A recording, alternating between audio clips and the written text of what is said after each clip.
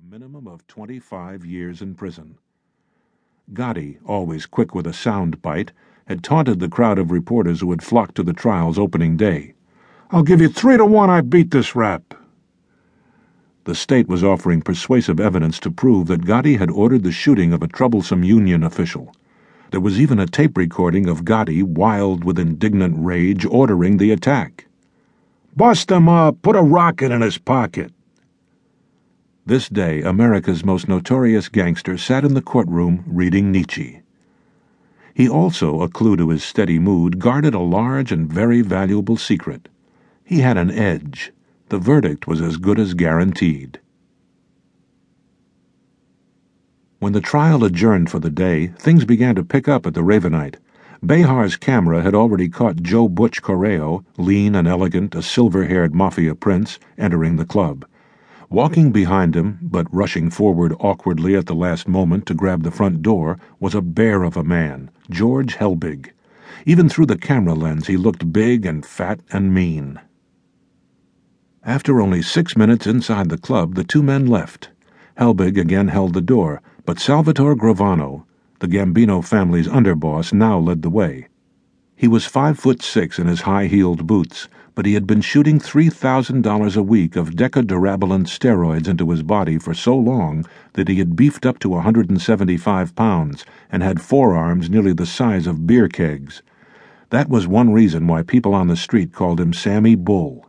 The other was that he killed people. As soon as the three men began to walk up Mulberry, Behar reached for the walkie-talkie and spoke over the encrypted frequency. "This is Coop. Number 3 is out and walking north toward Prince Street with 2 friends." The message was received by a female agent sitting in a tan Pontiac parked further downtown on Lafayette Street. It was the middle of a New York winter. She had never expected any of the boys to go for a walk-talk outside the club, unless, she realized, it was very important. "Roger."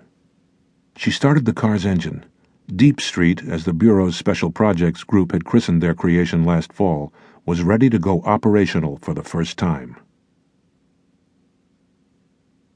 At just about that moment, across the East River, in a boxy office building along a stretch of Queens Boulevard, the red phone rang at the desk of Bruce Mao, the head of the FBI's Gambino squad, the C-16 team.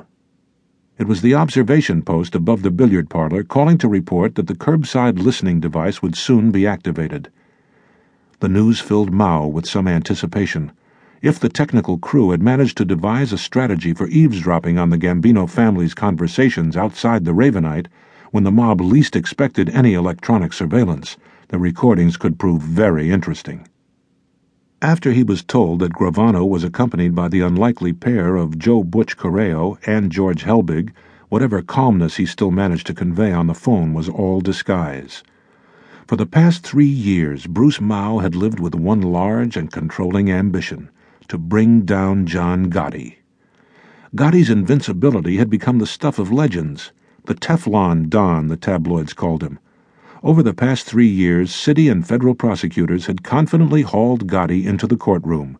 Yet at the conclusion of both cases, there was Gotti and his crew of feisty lawyers, their hands held high in victory like Olympic champions, posing for the television cameras.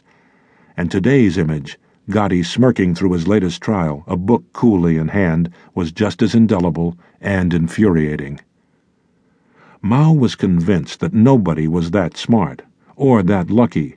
Someone had to be feeding him information that was allowing him to get away, quite literally, with murder. Gotti, Mao had increasingly come to suspect, had a well-placed mole in law enforcement. In the past year, he had started to notice a coincidence that occurred with a tantalizing regularity.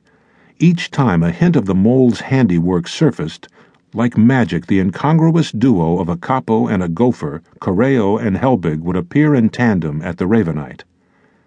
So when the agent in the observation post asked Mao if he should telephone him at home to report on the results of the curbside device, Mao put on his terse commander's voice and said he would wait at his desk. Gotti's luck couldn't last forever. Or could it? The technical challenge of eavesdropping on the mob's walk-talks, Mao had glumly realized 5 months earlier, was a particularly complicated one. Still...